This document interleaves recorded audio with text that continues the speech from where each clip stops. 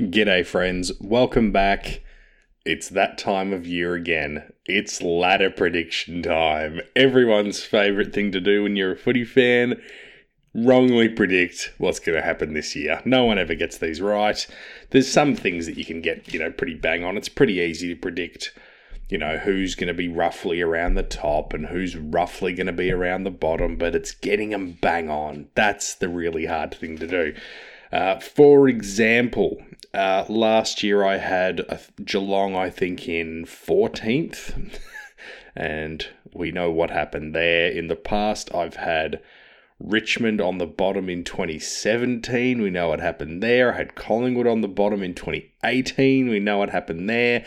So sometimes you just get things about as wrong as you can get them, and that happens to me quite a lot. But here I am having another go. So I've done two ladder predictions is what I've done. I've done one just off gut feeling and thinking about trades and thinking about how clubs move up and down and new coaches and this and that, those sort of things. So I've done one based on that. And then I've been on the AFL's ladder predictor and I've gone through every single game of the season, tried to roughly predict a margin, done all that, and it has given me another ladder. And the results are interesting. I've also done my predicted Premier, Brownlow medalist, Coleman medalist, Rising Star winner. So let's get into it.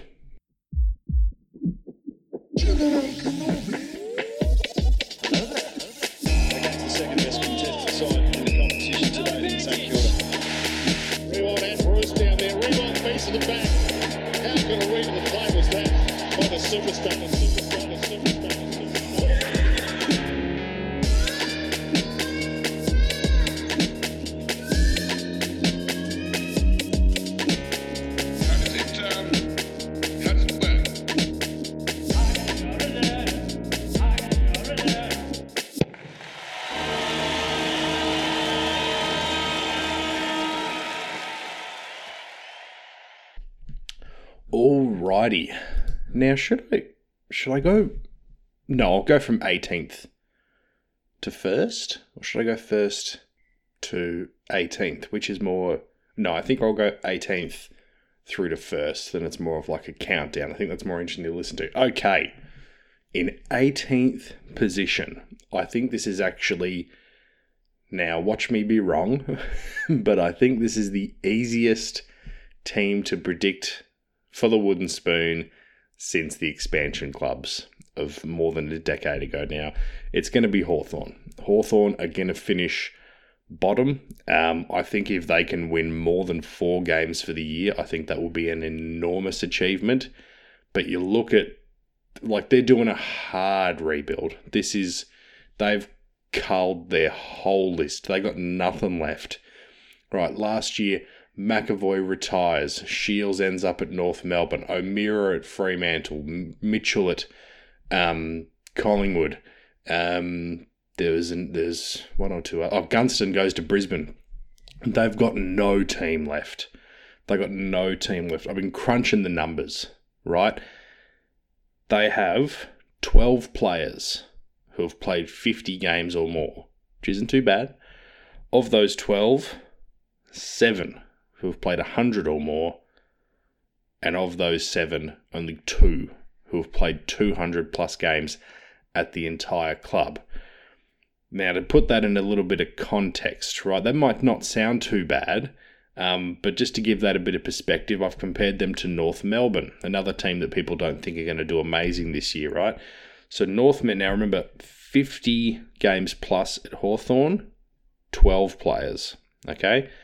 At North Melbourne, 21 have played 50 games or more.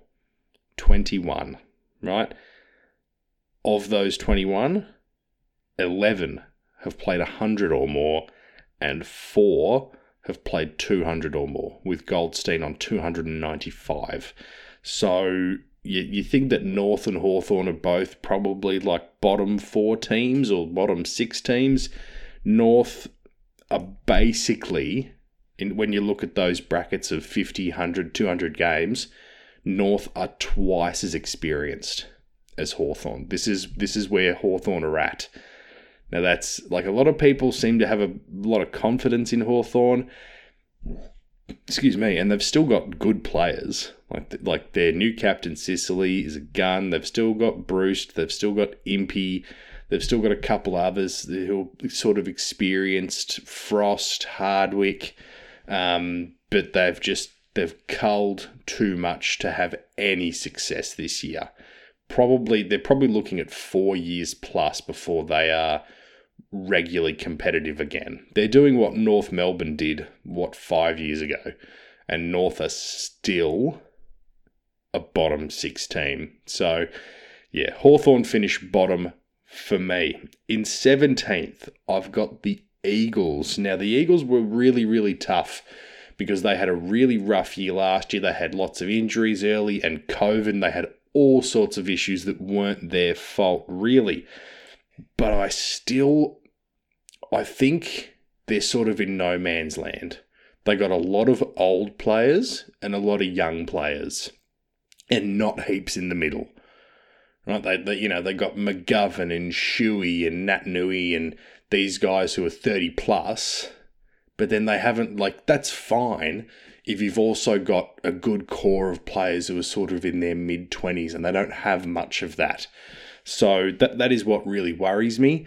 If a couple of those more experienced guys go down, or the year just gets a bit long for them, especially now with an extra round, I think they're really going to struggle. They should still win a few games at home. And look, even though I've got them second bottom, they could end up winning 8 games for the year or thereabouts, just because they do play very well at home. But I more realistically see them winning between 4 and 6.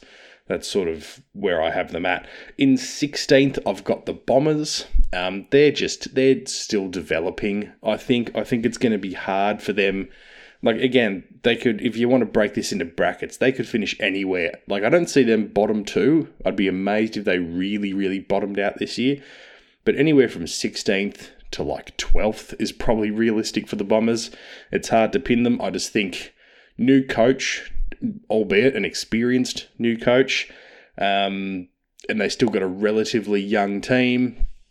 It's going to take them a little bit. They're going to be better than last year, probably in terms of percentage, which is a good thing to look at when you're looking at improvement rather than wins and losses. But yeah, I think bottom 4 is still where they're going to be. And then in 15th, I have the Giants. I think it's going to be a rough year for them. New coach, first-time coach is always rough for a new coach. And they've just got no more midfield left. Hopper and Taranto go to Richmond. They got nothing left now. they're two of their best midfielders. And so I really think they're going to struggle. I think it seems like Himmelberg's going to go back to centre-half forward. I think that's a mistake. I think they're going to really, really struggle defensively, though a good backline they have. But God, I thought Himmelberg was unbelievable when he was thrown back in the second half of last year. So I think that would be a mistake to move him forward again. They've obviously still got guys like Green and Whitfield. They've still got plenty of good players, but I just think they probably need to look at this as a sort of... They probably don't need to do a full rebuild because they still do have a good, solid core of players that aren't super old, but maybe taking 2 years... they got the number 1 draft pick last year, and then maybe taking this year as well to just stock up on a few really solid early picks, and then attack at the 8 again in 2024, perhaps. But yeah, I think bottom 4 for them. But same as the Bombers, I could see them finishing as high as 12th, realistically. All right, 14th. I have the Adelaide Crows. Again, not going to have an amazing year, but I was seeing last year the signs of improvement in their very young team. So I still think they need to work on their list a little bit more. Probably this year look at trading in some more experienced players, especially in the midfield. If this is going to be Sloane's last year, I would look at doing that. But I think they got a lot of good young talent. Nothing there outside of probably Rochelle that amazes me. They've brought in Rankin, which I think is going to be good. I don't like the idea of him playing midfield. Leave him where he's good. I loved how Fogarty improved last year. I think they've got a really good forward line. So yeah, I think they're going to definitely improve on last year. I could see them winning around 8 games, maybe up to 10 games, especially if they really start to get back to making the Adelaide Oval a bit of a fortress. So yeah, I think they're going to improve. Another team that I see improving is North Melbourne. I've got them in 13th position.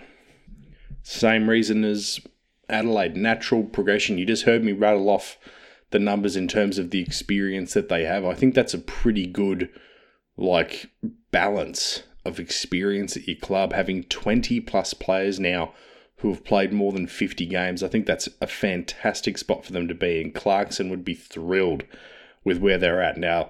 They've had a bit of a bumpy off-season with the accusations levelled at Clarkson last year, and then the Taron Thomas stuff, and now more Clarkson stuff with him apparently giving it to a reporter. So it's been rocky to begin with, that's for sure. But I think once the season gets underway and Clarko gets back to coaching, there's something I'm very excited to see. What can he do? Because we haven't seen Clarko in this place in almost 20 years. When he took over at Hawthorn in 2005 or 2006, that was the last time we saw him get his hands on a fresh, young group of players, and now he's got that again. So it's going to be exciting to watch how North play. Can they win games in Tassie and at Marvel? It's going to be interesting. That they could surprise. They could still be in touch of the top 8 with maybe a month to go.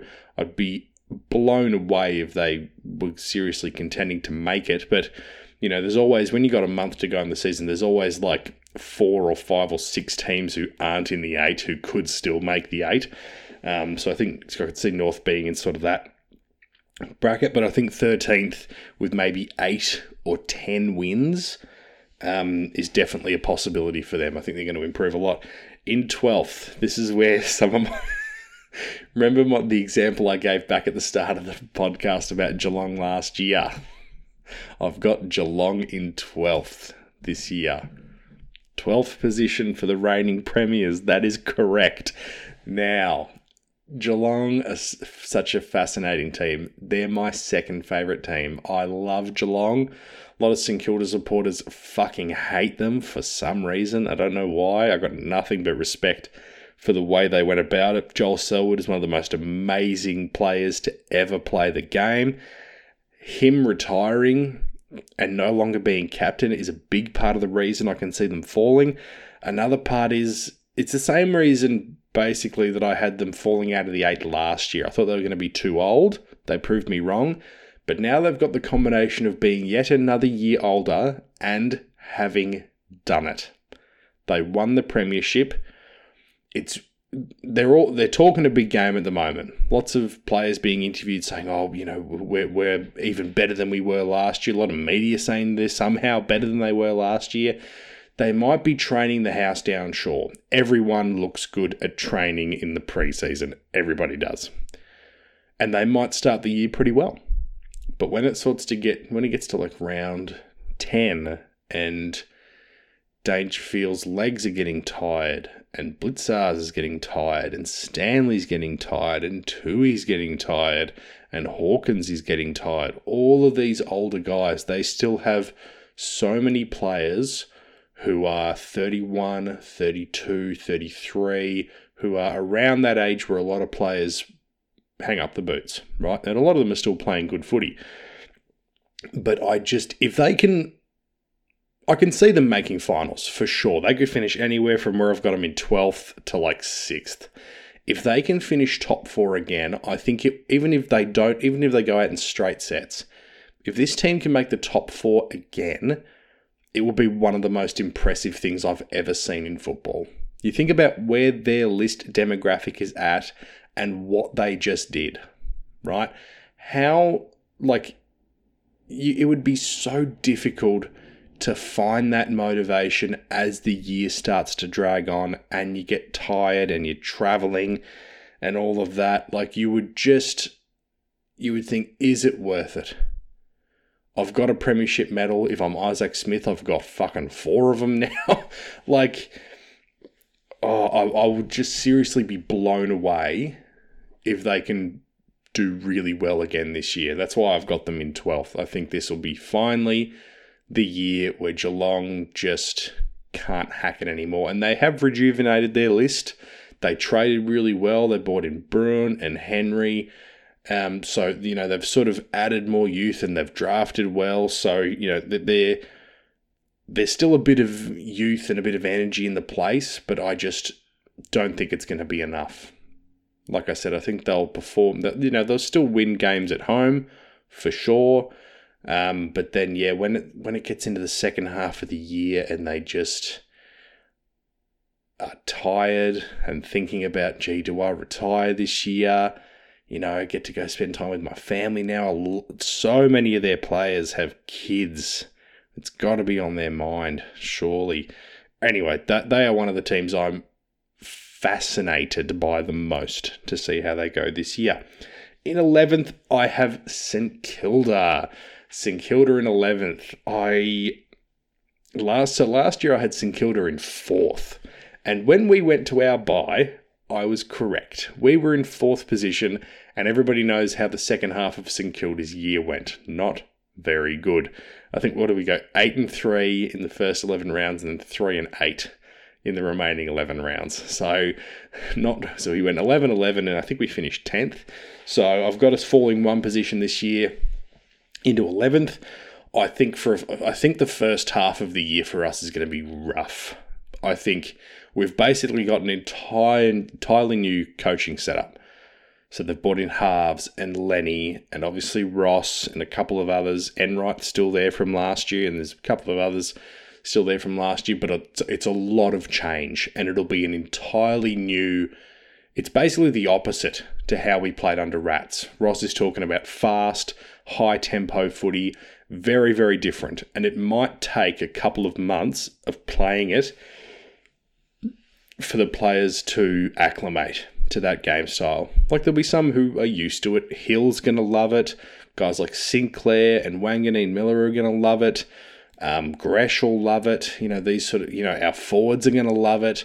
But it's still going to take a lot of adapting. And then there's also the factor for a lot of the first half of the year, we don't have much of a forward line in terms of talls. Obviously, Max is going to be out for the first, it's saying the word now is going to be back for round 7. I doubt that very much. I think they probably, I don't know when our bye is. I think it's late this year, actually. It might be around 13 or 14.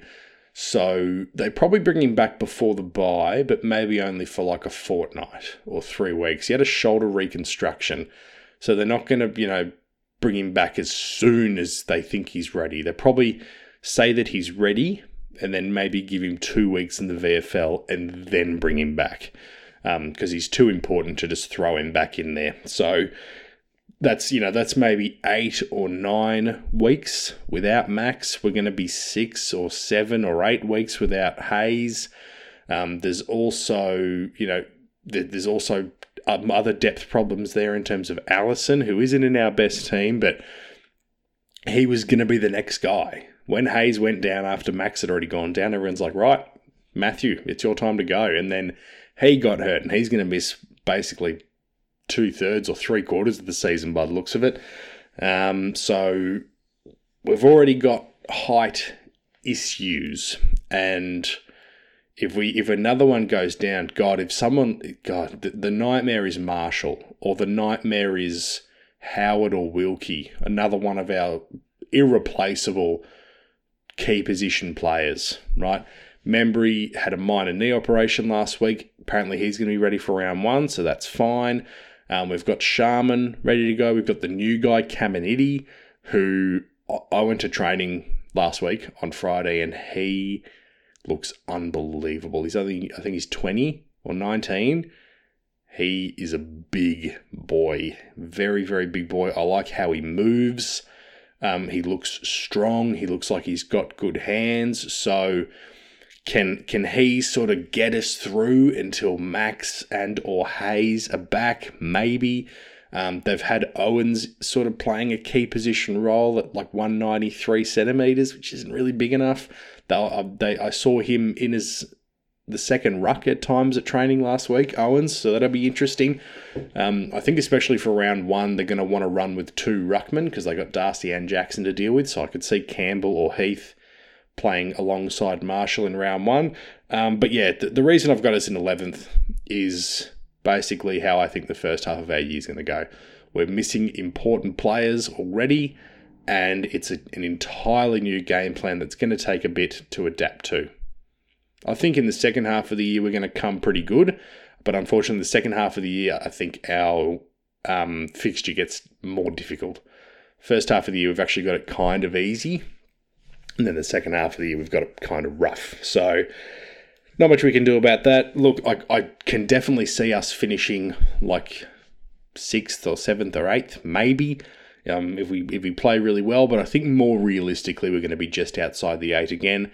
And then next year, if we can fucking avoid a preseason without all these fucking long-term injuries, which are shitting me to no end, then next year we can sort of start to attack finals a little bit more.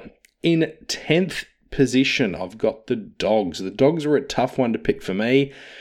There's one thing about them that worries me a lot. Two things. One of them is that they've lost Dunkley. Their best and fairest is their best player by good way last year. He's become one of the best midfielders in the comp, and he's gone to Brisbane. So that isn't very good. Somehow they still have too many midfielders, and now they're adding Caleb Daniel in as a midfielder as well. Not sure why they're doing that. So they lose Dunkley, they've still got too many midfielders, and now they've got too many talls. Why are they so tall, right? These are players who I think the Dogs would consider to be in their best side. Jamara, Lobb, Darcy, Bruce, Liam Jones coming back, Norton, Tim English, Alex Keith. 8 players. 8 players, all 195 plus. That's just that are in their best side. They've got like Tim O'Brien and a couple of others who wouldn't be in their best side as depth. But look, imagine they play all 8 of those guys in their starting team, right? So you got English in the ruck and probably Lobb as the second ruck. So Lobb also. So here's your forward line, tall forwards, right? Jamara Ugle-Hagan, Aaron Norton, Rory Lobb. Yeah, Lobb is the second ruck, and then you got English in the middle, and then in the back, because apparently Josh Bruce is going back into defence this year because they've now got Lobb and Ugle-Hagan and that, ready to go. They've got Darcy, who I don't know where he's going to play. I've heard he's going to keep playing back. I've heard he's going to go forward again. Could he be the second ruck? And then you got Bruce and Jones and Keith at least as your key defenders, possibly Darcy down there as well. Either way, they've got at least one too many big dudes. And like guys like Lobb and Darcy, they're like 205 centimetres. They're giants. I really worry that they're going to be too slow and they're not going to be versatile enough. They're all midfielders and talls. It's like all that their team is. Yeah. So you got these 8 guys, and then you think about their midfield. So you got Treloar, you got Bontempelli, you've got Bailey Smith, you've got McRae, you've got, who else have they got in there? Liberatore, obviously, a few other young guys. Obviously Caleb Daniel running through there now. So, I worry about them being... And then, they've got these really good sort of medium, flexible players. Bailey Dale, Johannesson, even Bailey Williams. But, God, yeah, Duray is another one. So, they've still got a good team. But I don't know. something rubs me the wrong way about their list composition. That's all. Okay, in ninth, just missing out on finals. No, it isn't Carlton. It is Collingwood. Collingwood, I don't think are going to make the 8. I think, no one hurt me, please. I think what Collingwood did in the second half of last year is one of the most insane fucking things that's ever happened in AFL. Right, winning every single game by half a point somehow, getting all the way to a prelim and then almost doing the same thing. Almost stealing a prelim, and it was just unbelievable. It's not going to work again. They can't rely on being 4 goals down at 3/4 time and just finding something and then winning the game somehow. It's unsustainable. And that super fast game style, clubs will have gone to work on it. Because in the last 10 weeks of last year, Collingwood were the most dangerous team in the competition. Because they'd lull you into a false sense of security and then they'd rip you apart in the last 25 minutes of a game. And win somehow every time. I still think they're going to be really good. And they could sneak into the 8. But I think, and they've still got a relatively young list. They've actually got a really, really good list composition, I think. Some experience and some youth. Obviously, Dacos is going to be, one of the best players in the competition by the end of this year, I would say. That's Nick, obviously. So, I think their list is in a really good spot. I just think, unless Craig McRae has come up with something new, something more creative, something more versatile in terms of game plan, I think teams will have really gone to work on them and they're going to struggle at times to play the way they played last year. They'll still win plenty, especially the MCG, but away from there, I think they're going to be vulnerable. Okay, top 8. Top 8.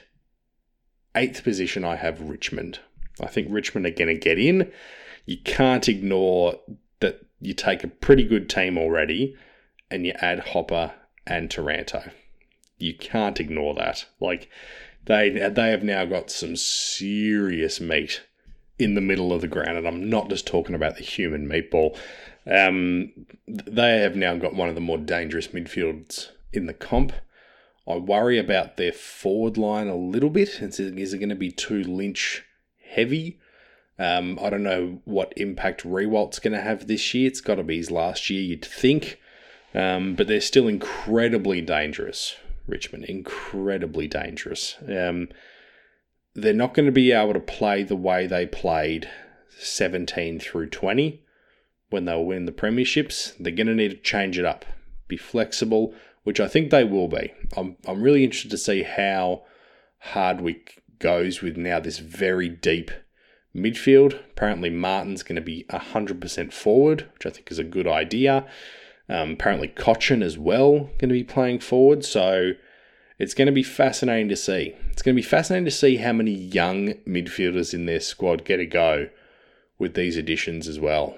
Is Hardwick going to be able to think for the future, or are they going to be really hungry for another cup? It's going to be interesting to see. But yes, I've got them in 8th.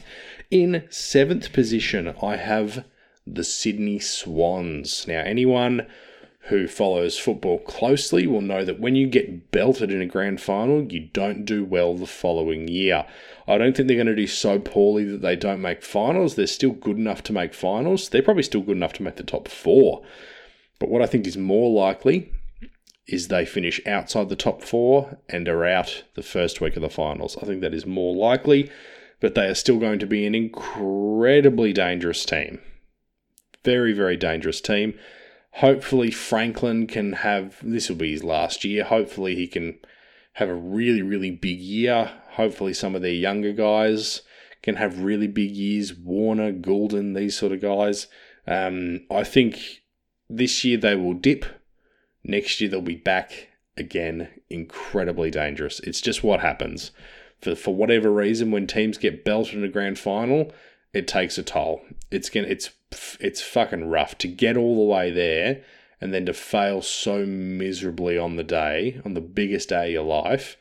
And Sydney is starting to make a habit of losing grand finals. So they lost last year. They lost in 2016. They lost in 2014. So they've lost their last 3 attempts at a grand final. Obviously, having won in 2012. But if you're getting there so often, you should be winning more often. So it's rough for them as a club. So I think that's why they won't do as well this year as they did last year, but still make finals. In 6th, I have Carlton. I think they're finally going to do it.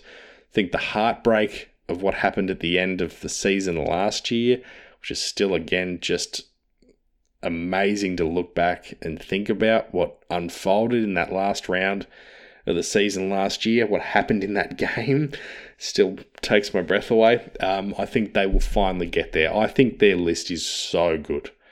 They've put together a really, really good team. They've somewhat addressed their lack of midfield depth. They brought Akers in, which I think is good. I still worry about them a little bit. So Walsh is already carrying a little bit of injuries in the preseason. He should be right as the season sort of gets rolling. But if they lose him or Cripps or Kennedy for any sort of decent amount of time, they're going to get exposed a little bit. I think they've got plenty of other good players in there, but I just worry about that. But God, other than that, you look at their spine, and I think they've got the best spine in the comp. I do, seriously. It's amazing. You got Curnow and Mackay up forward.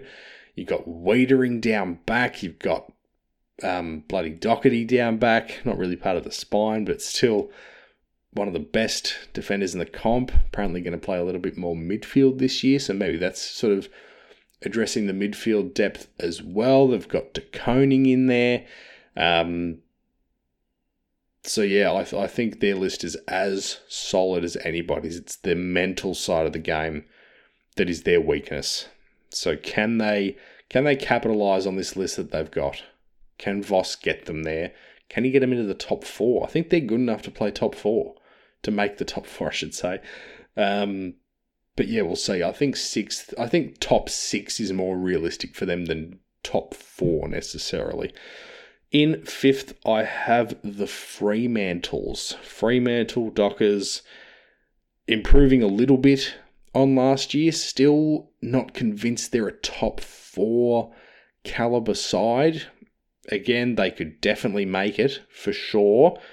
I still just worry a little bit about their forward line. Fife playing there full time, I think, will help. But a big part of the reason I see them improving is having Jackson and Darcy. If the two of them can play 20 plus games each, Fremantle could go all the way.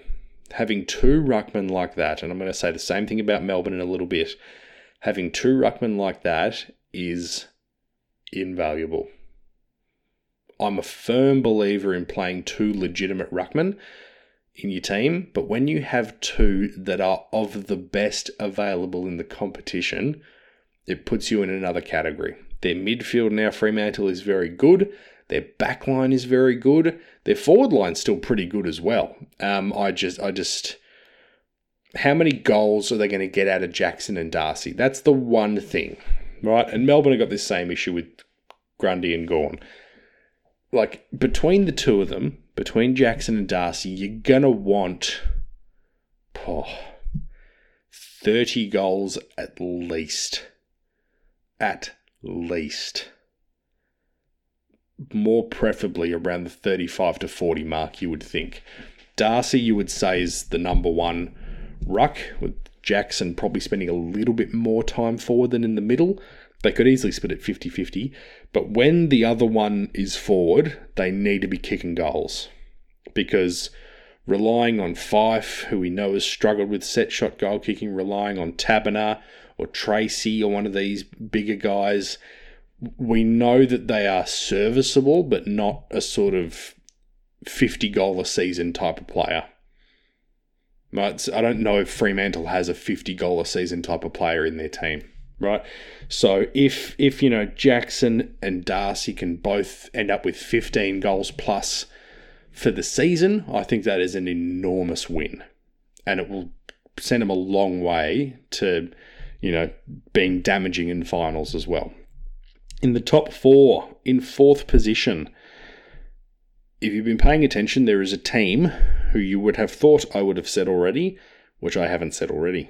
And that is Gold Coast. I've got Gold Coast in 4th, which is another one of my just head-scratchy, interesting decisions.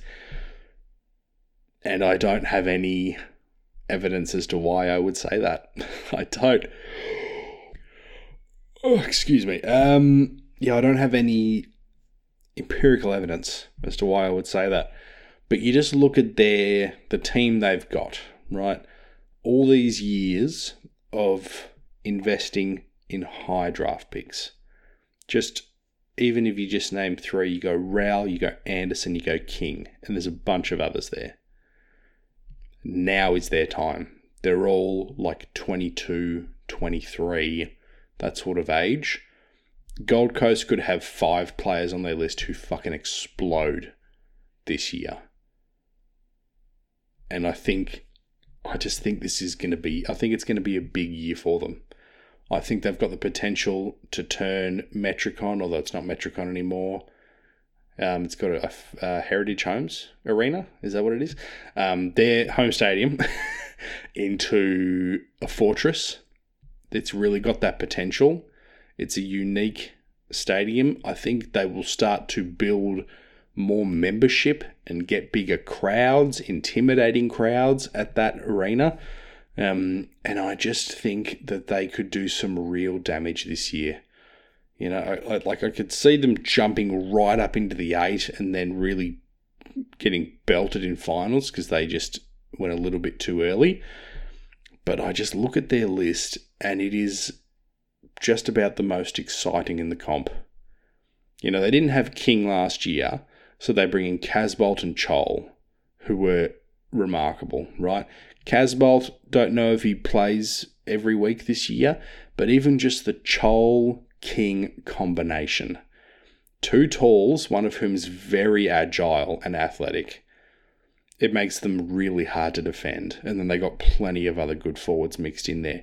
Their midfield, maybe not this year, but by the end of the year, will be one of the best in the comp.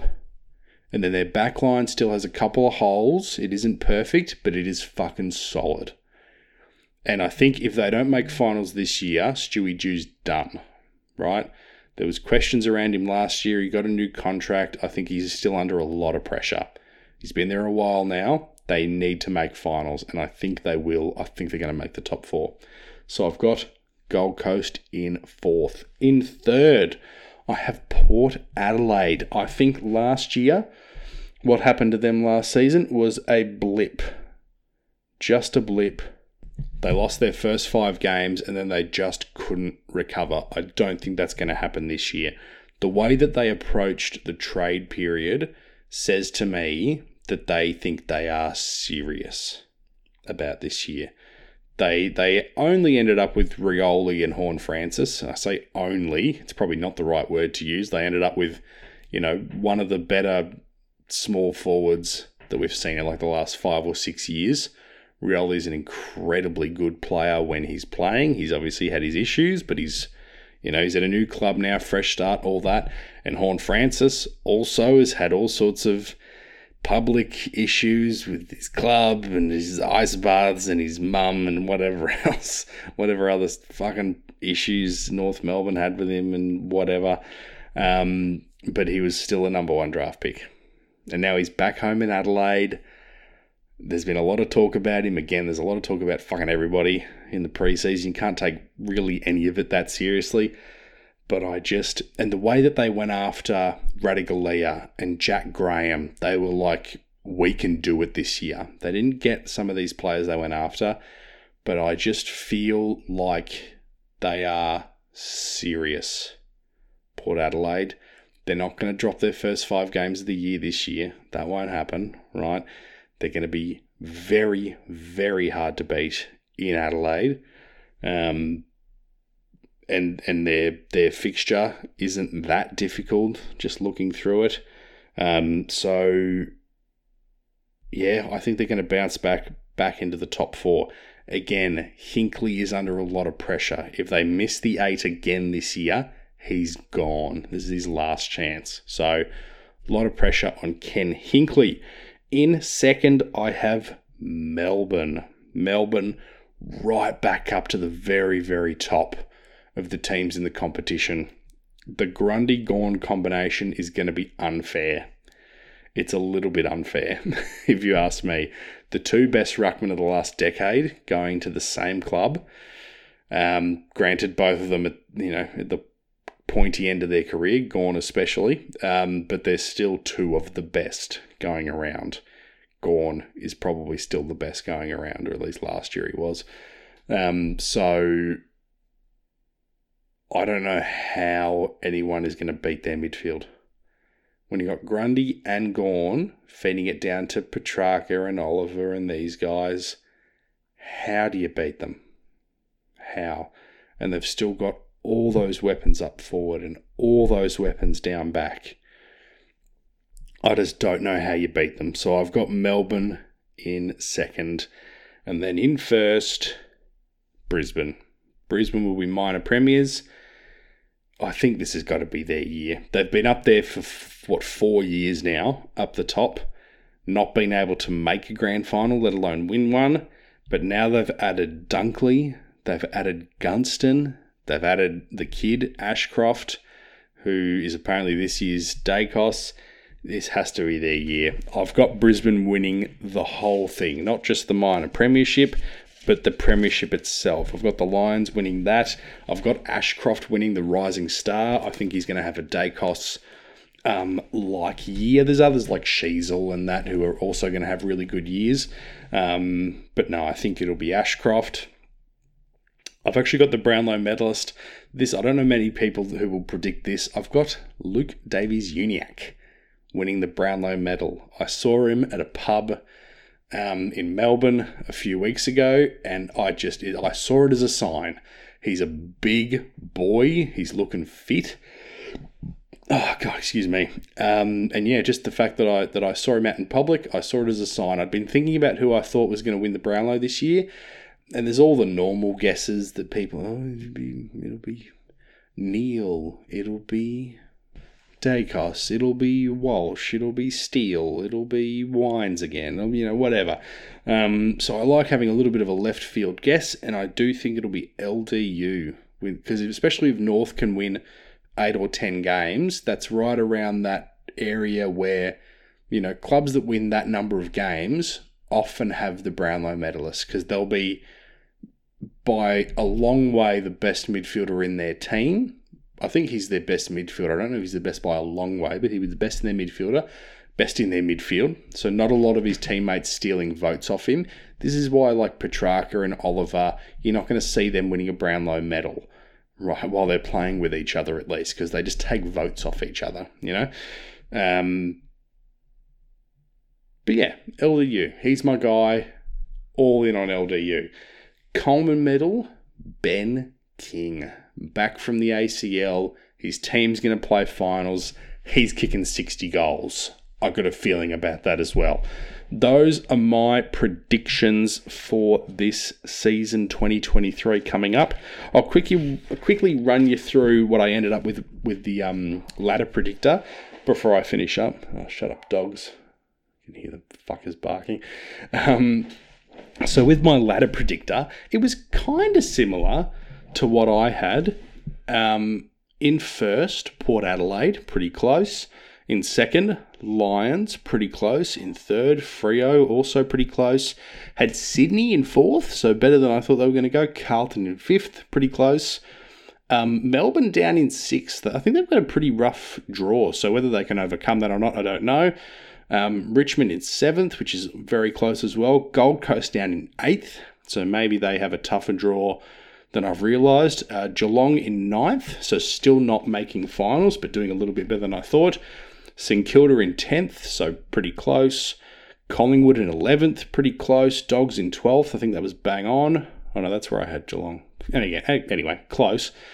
Crows 13th, Giants 14th, Dons 15th, North 16th, so a bit lower then I had them predicted, and then Eagles and Hawks, 17th, 18th. What I had predicted, and then I sort of followed through with the finals, and I had Brisbane defeating Fremantle in the grand final. So a lot of that was pretty close. I think, like, I just do that for a bit of fun. I think once the season gets going, a lot of these pre-season predictions just go out the window, because there'll be some team, there'll be like an Essendon who somehow play finals out of nowhere, because they, like, you know, there'll be some random team who does the complete opposite of what everyone's going to think. Or there might be like Melbourne that don't make finals or something, you know. There's always stuff that is just impossible to predict that happens, like Port Adelaide last year, losing their first 5 games and not making finals. Not many people would have seen that coming, you know, that sort of thing. Or Collingwood winning, like, what did they win? Their last 10 of their last 11 games or something, and they finish in the top 4. So a lot of things that are really, really difficult to predict, but I got pretty close with my ladder predictor there, so it gives me a little bit of confidence. Obviously, when you do a ladder predictor, you don't predict any upset victories, so, and you basically get at least one of those a week. So maybe I will end up being miles off. So anyway, it's just a little bit of fun. That is my ladder prediction for this year. I do plan to revisit it in a time capsule at the end of the year. I did say I was going to do that last year, and then I just didn't bother because I just couldn't be fact. And also because I got a lot of shit wrong. But no, I do intend to revisit it post-season and see how much shit I got wrong. Now, the season starts in, 3 weeks? 3 weeks from today, I think it is. So that's, or 3 weeks from tomorrow, I should say. So that's very, very exciting. Only other footy podcast I'll do before then is my St Kilda season preview. Other than that, it'll be my round 1 review once that's all said and done, unless there's some crazy news story I feel like talking about. So yes, I will do my full St Kilda season preview, where I'll talk about basically every single player, talk about our fixture, talk about what my predictions are, what I'm excited for, different position I'll cover everything that you can possibly think of heading into St Kilda's season. It's one of my 2 St Kilda only podcasts I do for the year. I do a preview at the start and a review at the end. So yeah, that's the only footy podcast I'll be doing between now and then. In terms of other podcasts, I'm going to get my Oscar predictions out in the next week, because the Oscars are just before round 1 starts. I think they're on the Sunday or the Monday in Australia before round 1 starts, so I'll get that done before then. And then on the 1st of March, we've got The Mandalorian coming back, so podcast time is busy once again. It's a very exciting time of year. That will do me for now. Guys, thanks so much for listening. I'll catch you next time. Bye!